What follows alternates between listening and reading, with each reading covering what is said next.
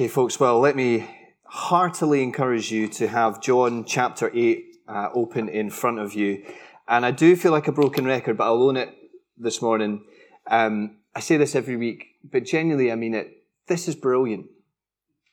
This is brilliant, what we're going to think about today. As you're turning to John chapter 8, here's a question for you. Do you want to be free? There is not a more sweeter thought in all the world than that, is there not? To be free. I think it's probably the greatest value that our culture loves, to be free. Yeah? That is what is on offer today, is freedom. Right? Love it in a Scottish accent, yeah? Freedom. That is what's on offer here today. The question is, where do you and I find it? Let me tell you about my friend Steph. Steph is a fellow dad on the school run, and Steph works for the People's Postcode Lottery in Charlotte Square in the city. And a few weeks ago, Steph's telling me about his job. I speak to him often. He's a great guy. And he's telling me about the fact that in the office, you can help yourself to unlimited coffee and snacks, right? He's Scottish, in case you hadn't guessed. Loves his job for that. But then he says this about his job.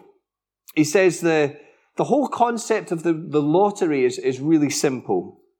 It's to make you think that you'll win, but the whole thing is actually set up to try and ensure that you'll lose. And I thought to myself, when it comes to freedom, what a telling description of the problem of the human heart. Okay, we live in a world that is selling us tickets to all sorts of things, saying that ultimately freedom will be found over here, it will be found over there, like sirens calling on the rocks, come over here and buy what we have to offer. And the problem is that our sinful hearts, we buy them. But what is it that we sooner or later discover? We discover that those things will not deliver the freedom that we thought they would give us. Now, sticking with the lottery theme just for a minute, isn't it interesting that so often when winners hit the jackpot, when life for a season quite literally has no bounds, except for the law, and to be honest, if you've got enough cash, you can kind of find a way around the law, okay?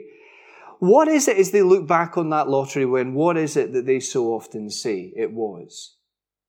That actually it was the worst thing that could have happened to me.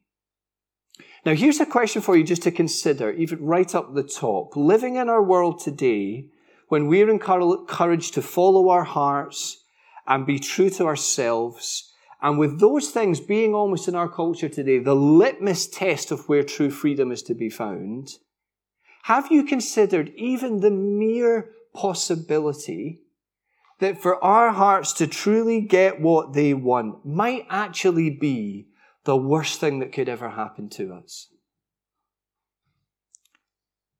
You see, according to the Bible, the human heart is a faulty compass by which to sail by.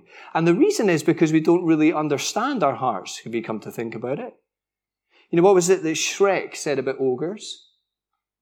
What are they like? They're like onions, right? They're like onions.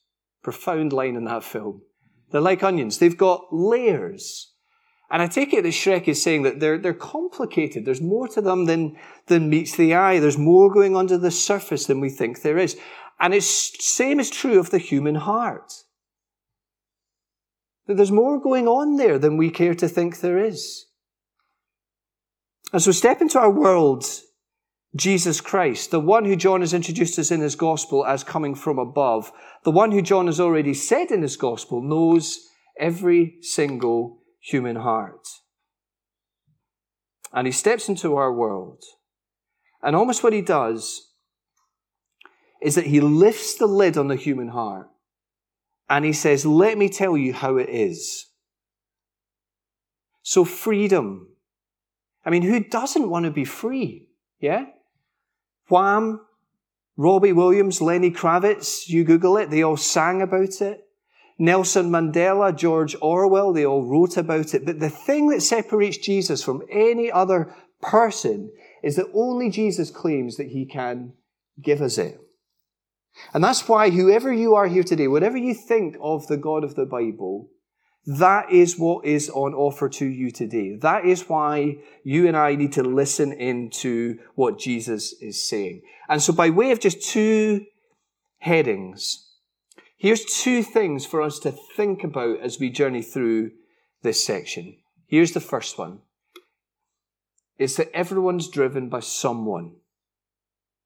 Everyone's driven by someone. That's what Jesus is saying here. Everyone's driven by someone. Now, it was German reformer Martin Luther who said that when it comes to our lives, that we all like to think of ourselves like the captain at the wheel of the ship, right? True? We all like to think of ourselves as the captain at the wheel of the ship. But he said, in actual fact, flip the illustration around. And in actual fact, each of us is a horse with a rider on our backs.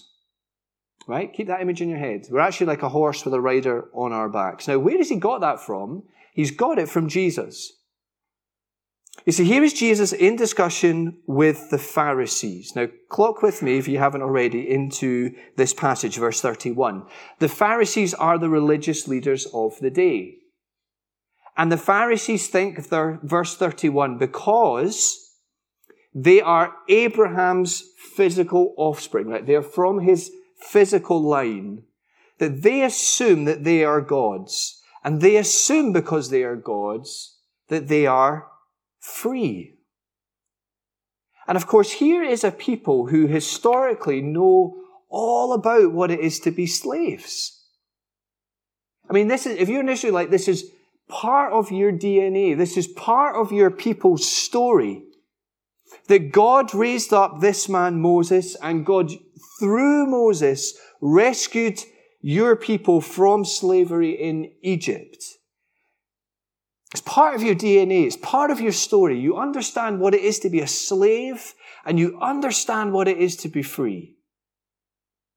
And you'll hear echoes of that story and where it finds its ultimate fulfillment all over this chapter if you look hard enough.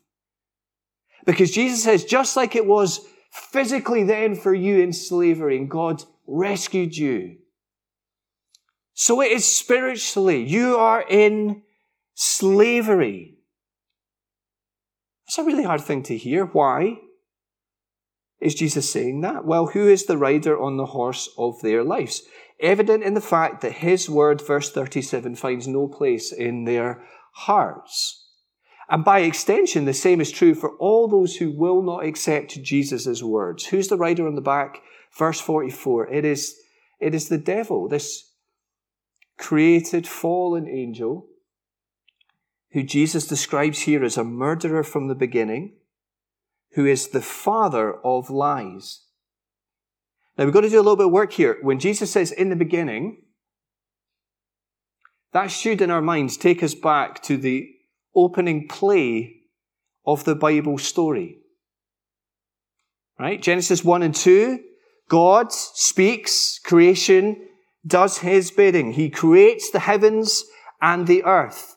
And this God, he speaks, this beautiful God, creation happens, and he creates mankind. He creates human beings, and this is who you are here today.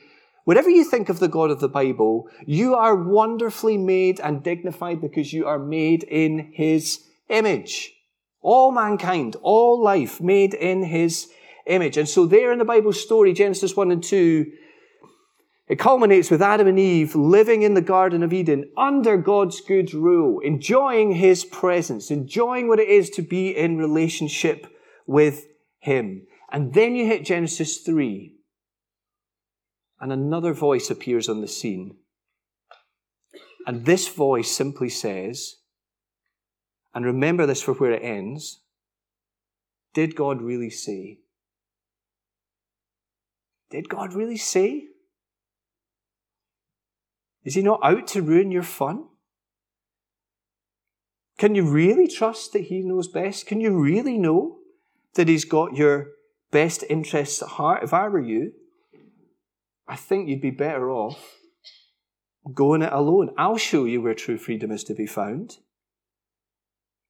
And in Genesis 3, this is what happens, that Adam and Eve, They take it.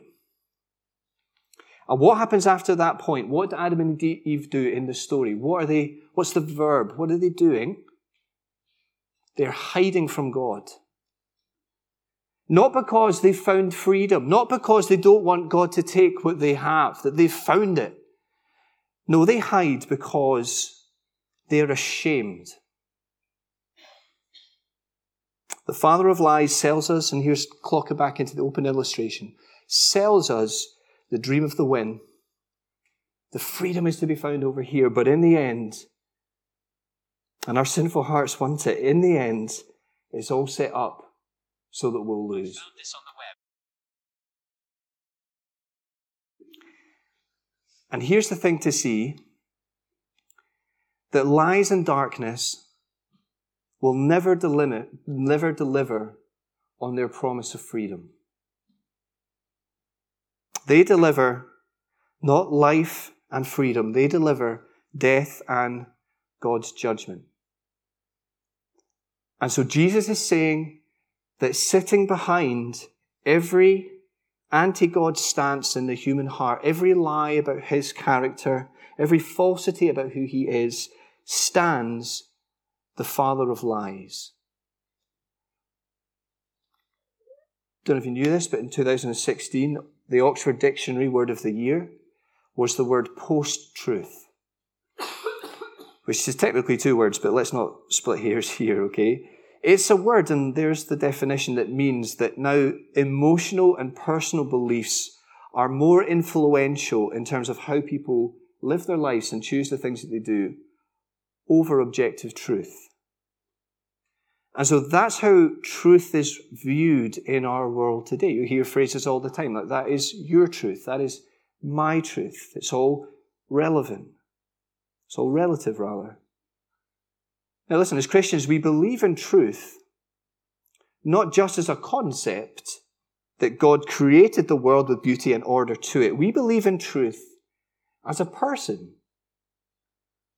Jesus said he is the light of the world. That was last week. And now he says here today that his word is truth. And that truth is the thing that will set us free. And so there are two big equal signs that are flying right over this text. Okay, here's the first one. It's that truth equals freedom. Right? Truth equals freedom.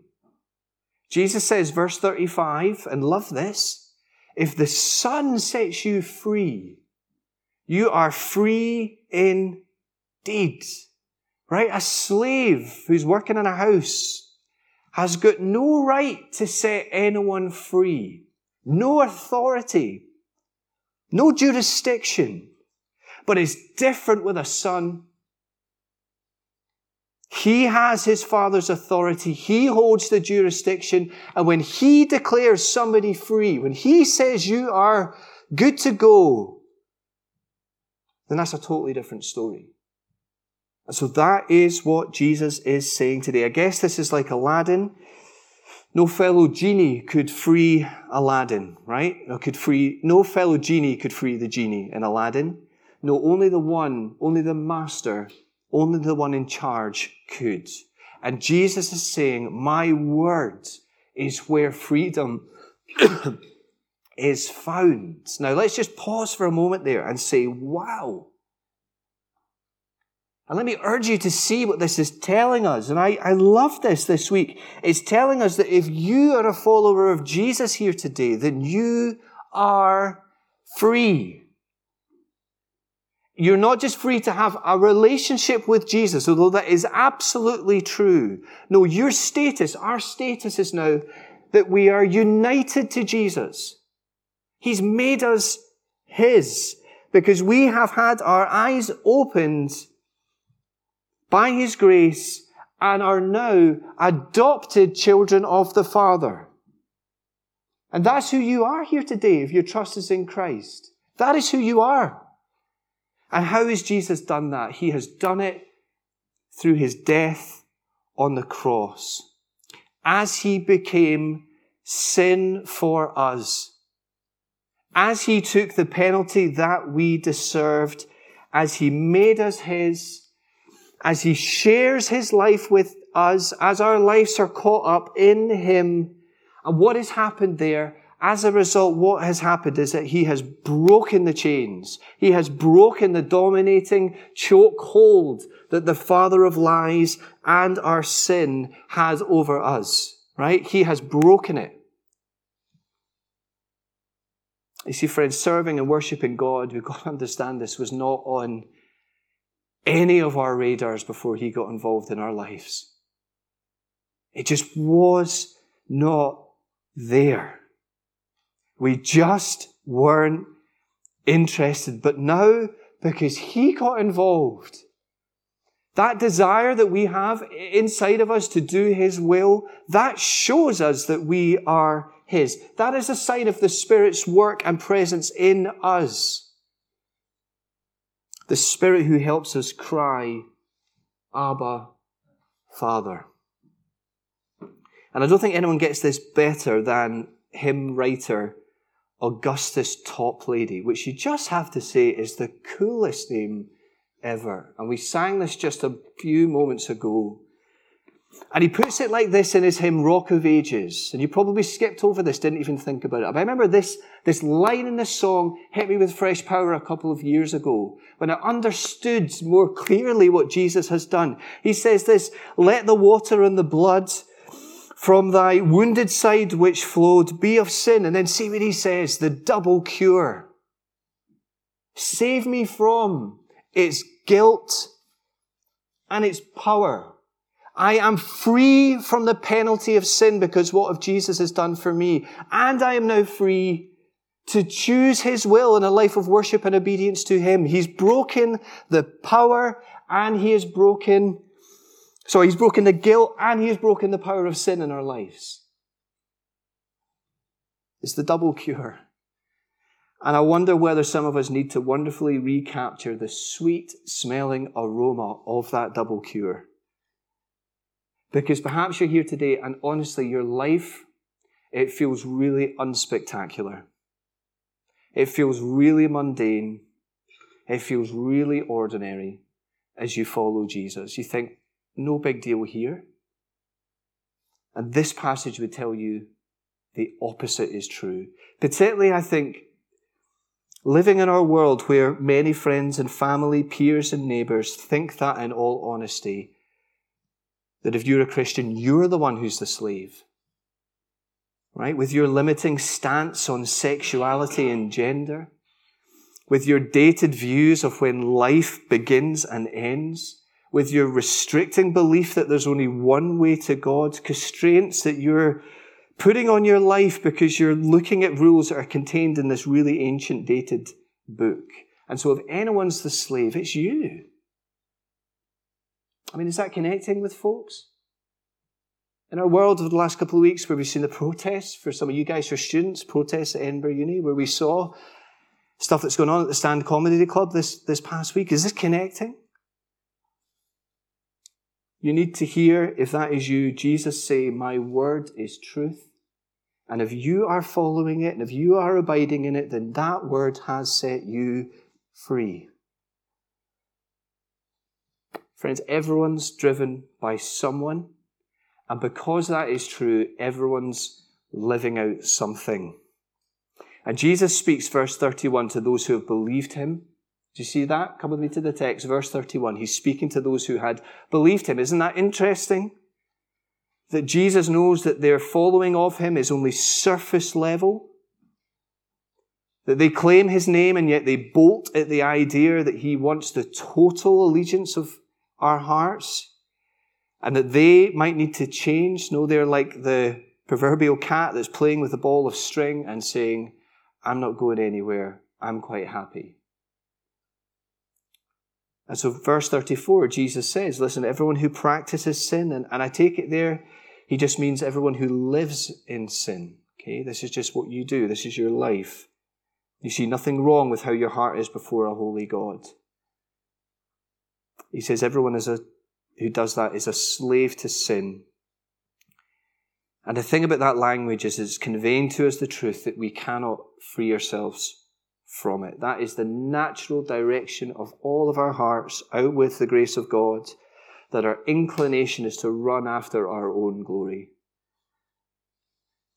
That will see us on that final day answerable to this holy God. It's what we all do by very nature. We follow the pattern of our own hearts. We desire our own glory. But for the Christian, and this is where the Exodus imagery here is so powerful, you have been freed. I mean, I'm reading that Exodus story in my own time in the evenings, and you get that impression in the early chapters that they've got no interest in freedom. They are grumbling. Oh yeah, they're crying out to God, but I think they're quite happy where they are. But they have been freed. You have been freed. God has saved you. He has overcome your biggest enemy. He has freed you. Not so, and this is the true in this story of Israel, not so that you can wander aimlessly around in the desert. No, God said that I have saved you, I have made you mine, and I've saved you to live for me.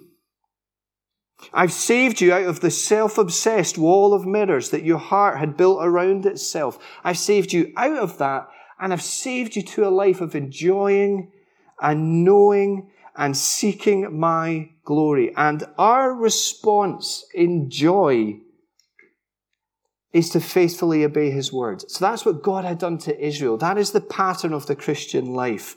You see, the nations of the world were meant to look in at Israel and say, what other nation has a God as good as that?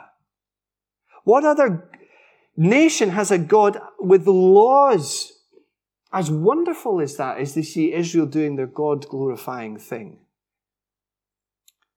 And so we've got to see the same pattern then in what Jesus says. To see it is the mark of the true disciple.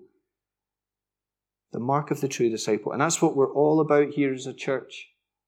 Disciple making disciples of Jesus Christ. That word disciple there, think about it like this. Someone who is a lifelong learner of Jesus Christ.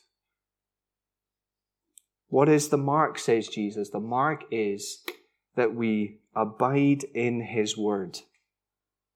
And here's the second equal sign that's blazed all over this passage. The first one, do you remember? Truth equals freedom. The second one for us is to see that disciples equals abiding. Some of us will remember that old English word that's kind of a little bit out of fashion just now. That word abode. Do you remember it? It's how they speak in Downton Abbey, isn't it? Old Carson, where somebody abodes. So when somebody says, where do you abode? What are they asking? They're asking, where do you live? And Jesus is saying that the true disciple, the world will know that they are mine because they're living in my word. That's how you'll know. That's what you'll see. In the words of Mark Dever in his wonderful little book, Discipling, at the heart of Christianity is God's desire for a people to display his character.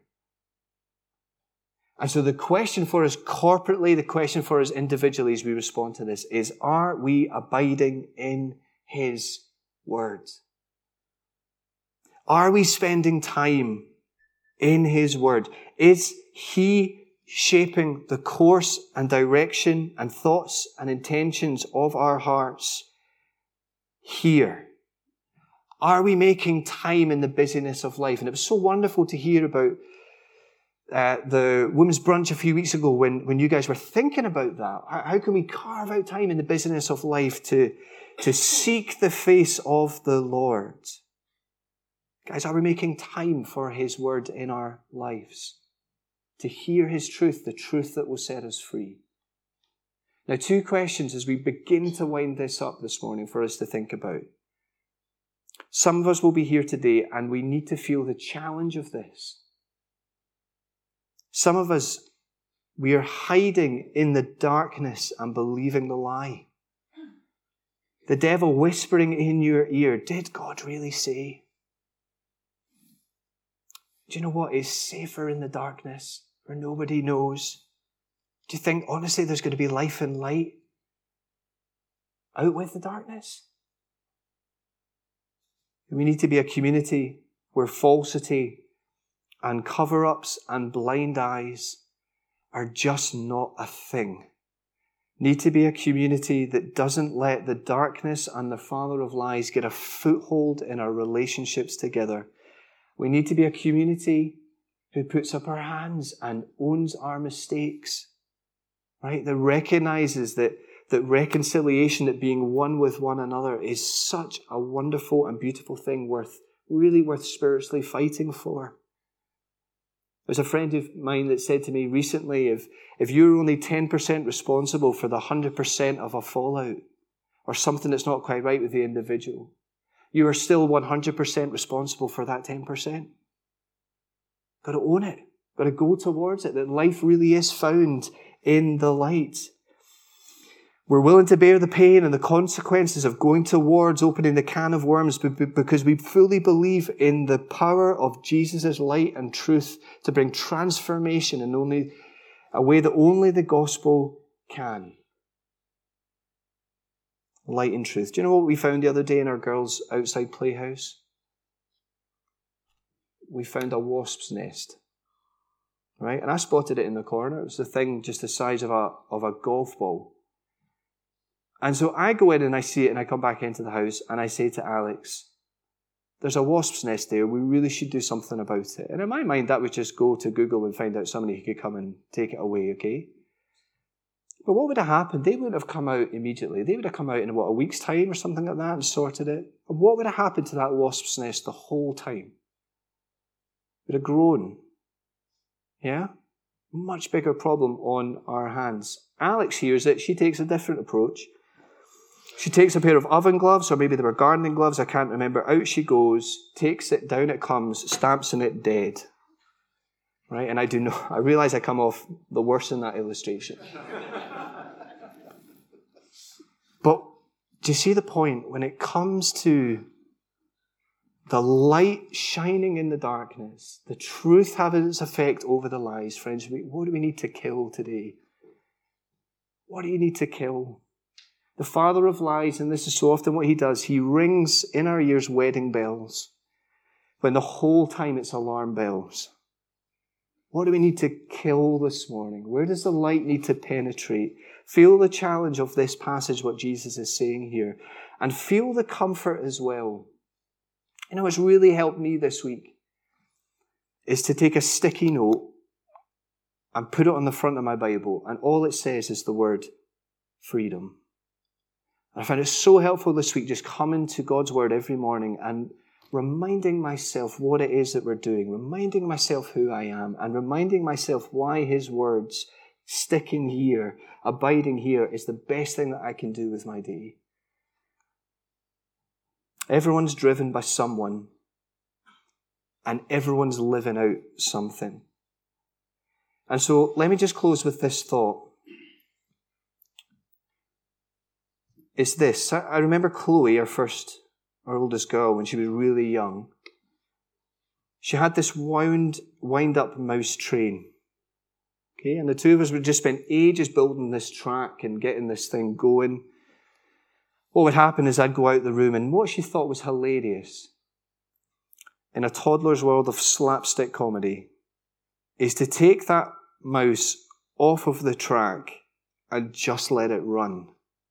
Right? And so I'd come back into the living room and I'd go hunting under the sofa for this thing, trying to find it and put it back. Now, you could argue that that mouse was free.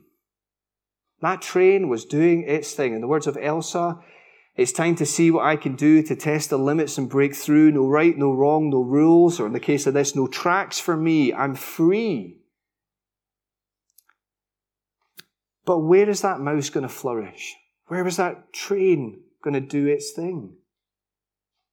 By being in the place that it was designed to be. And Jesus has saved us out of a life where we were dominated by our sin and where we lived our lives pursuing dead idols. And He saved us out of it and said, I've saved you for more than that. And He saved us to serve and love the living and true God. And so as we put this into application this week, as we abide in His words, what we've got to understand is we lean and embrace the promise that Jesus makes to us today, is that is life back on the tracks. So do you want to be free? Do you want to be free? Jesus said, if you hold to my teaching, you are really my disciples. Then you will know the truth, and the truth will set you free. Let's pray.